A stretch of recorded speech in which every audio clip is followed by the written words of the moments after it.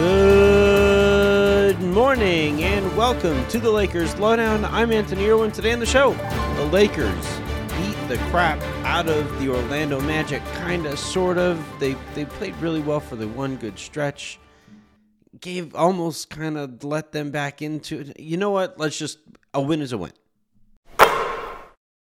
So in the first half, obviously there were quite a few Lakers fans not exactly thrilled with the way that game was going. Orlando had 52 points. The Lakers were sitting on 49. Orlando is not a good basketball team.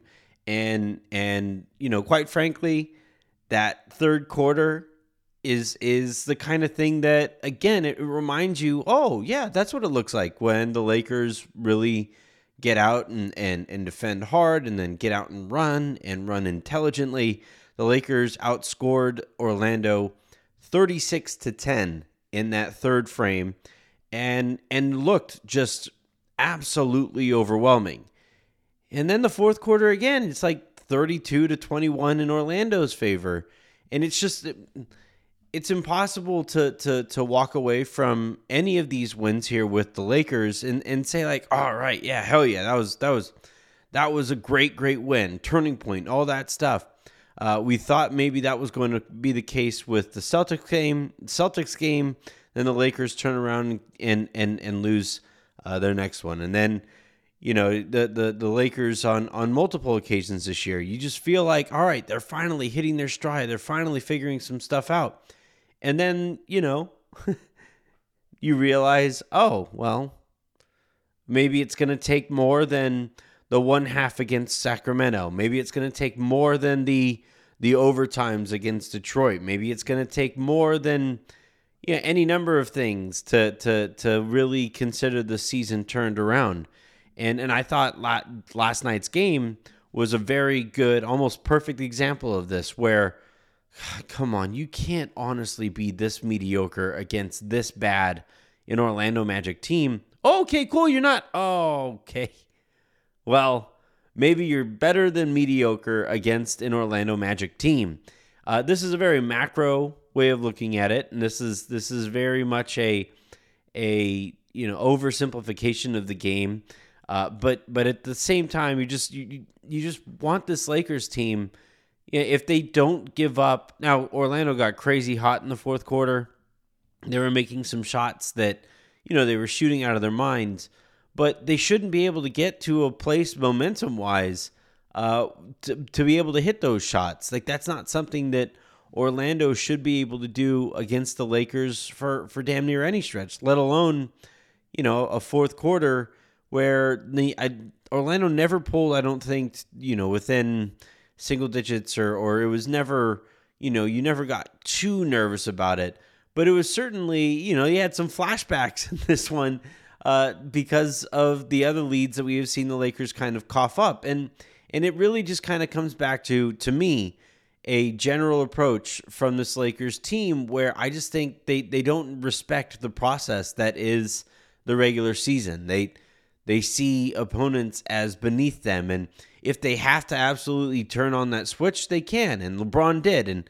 And we saw vintage LeBron where he's blocking everything and he's getting out in transition and finishing at the rim and making these incredible passes and he's bouncing around the court and getting the crowd into it. It was an incredible LeBron performance. It just doesn't feel like you should need an incredible LeBron performance to beat the Orlando Magic 106-94. And look, maybe this is just the Lakers, where we have to reevaluate the expectations and you just enjoy the good runs for the good runs that they were. Maybe that's where we're at. I think that would be kind of a bummer, though, because how many chances is LeBron and Anthony Davis going to have at winning championships with the Los Angeles Lakers? Like that title window is not going to be a particularly lengthy one. And just in general in the NBA, title windows don't last as long as maybe they used to because of how much stars are bouncing around the league.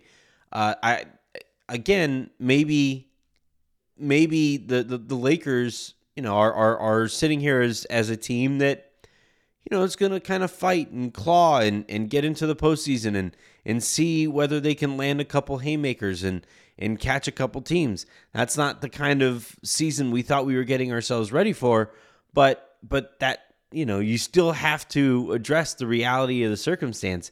And I think we are now sitting, more than a quarter way into the season, basically 30 games so far in, and to quote Bill Parcells, you are what your record says you are. And the record would indicate that the Lakers, at least right now, are pretty mediocre. And, they are a team that are capable of going on runs and looking overwhelming, but they're also very capable of looking very easily overwhelmed.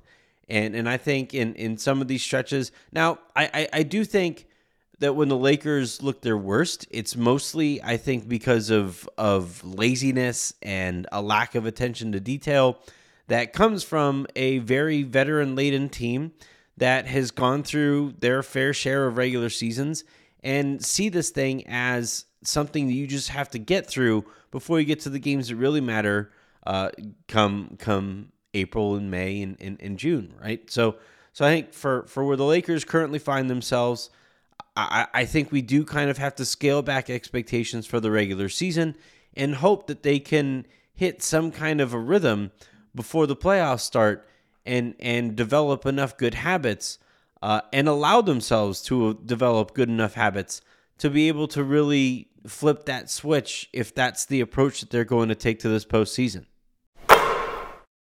Couple highlights from this one before we get out of here. Look, we have to start with LeBron. He was insane. 30 points, 11 rebounds, 10 assists, the 3 blocks, which feels low. Like, it felt like he was blocking everything there for a while. It reminded me of like when, you're out there on recess and every so often, like, an 8th grader decides to play in the 5th and 6th grade basketball game, and maybe the 8th grader has started puberty and they have like, basically high school muscles and you're playing on a lower rim and the 8th grader just goes out there and wreaks havoc on everything that the 5th and 6th graders are trying to do. That was LeBron in this one. It was the everybody else around him were sitting there as 5th and 6th graders. Depending on the players, some of them were 3rd and 4th graders. But look, just the fact that LeBron can flip that switch in and of itself is great to see, was great to see. Now, you would like to be able to get to a point where he doesn't have to flip that switch against a team as bad as Orlando, but the fact that he could flip the switch and you actually saw a difference in not just his play, but the play of everybody else around him, that right there, I think, is the biggest development from this game than anything, because we've seen some stretches where maybe he tries to flip that switch and he tries to get something going to the basket and he isn't necessarily quite ready or able to turn that corner. No, I thought in this one, he put it into an extra gear. He put it in the 6th gear and everybody else around him was stuck in 4th or 5th gear, and he just took it to anybody who was in front of him. And given how much is kind of reliant apparently on LeBron being able to do that, that's probably the biggest development in the Lakers universe that you're going to get over the weekend. The other big development here, and it came after the game, is that apparently Trevor Ariza is going to spend some time with the South Bay Lakers to get a few extra practice reps in. He and I believe Rajon Rondo and Kent Bazemore are going to all practice and play with those guys just to get their legs underneath them as some of those, Bazemore and Rondo have fallen out of the rotation, and those guys need to, either stay or get back into shape.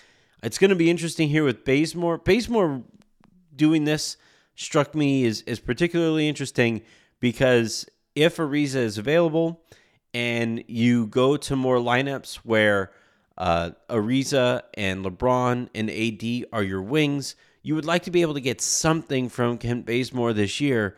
And if that floor is decently open for him and you have an extra couple defenders out there who are capable of kind of making up for the way that he approaches that end of the court, then maybe you can get some return on investment here. The Lakers can't give up on Bazemore, I don't think, this year. He is uniquely positioned just in terms of the body type that he has, and the Lakers are going to need more defenders who are built like him if they are going to contend against some of those teams with elite wings in the postseason. So I think it's smart that they're going to try to get some confidence for him, see if they can get him back onto a court and not be a complete disaster as he's been so far this year. And I think that's the right move. So getting Ariza back hopefully by the end of the week sounds like a realistic proclamation.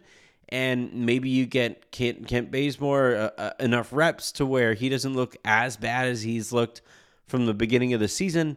And now all of a sudden you have a little bit more versatility on the wing than the Lakers have had basically all year. So that's great news in and of itself. All right, that's going to do it here for this episode of the Lakers Lowdown. Look, Can You Dig It guys are going to be talking. They are recording as we speak right now. So you're going to want to check that out as well. Slightly tweaked schedule this week. So the Taco Tuesday guys are going to be Taco Monday guys. And I will have the AI show on Tuesday with a very special guest. I'm really looking forward to that. And then we return back to some more normalcy. So big week here for the Lakers as they really do actually try to hit some turning points. And hopefully that does wind up being the case. And that LeBron flipping that switch and seeing a noticeable difference in his game and everybody else's game around him, maybe that ignites some passion for the regular season that the Lakers haven't shown so far this year. Or it doesn't, and I hop on here and I rant and rave for the remainder of the season. No matter how that goes, I'm Anthony Irwin, and I'll talk to you tomorrow.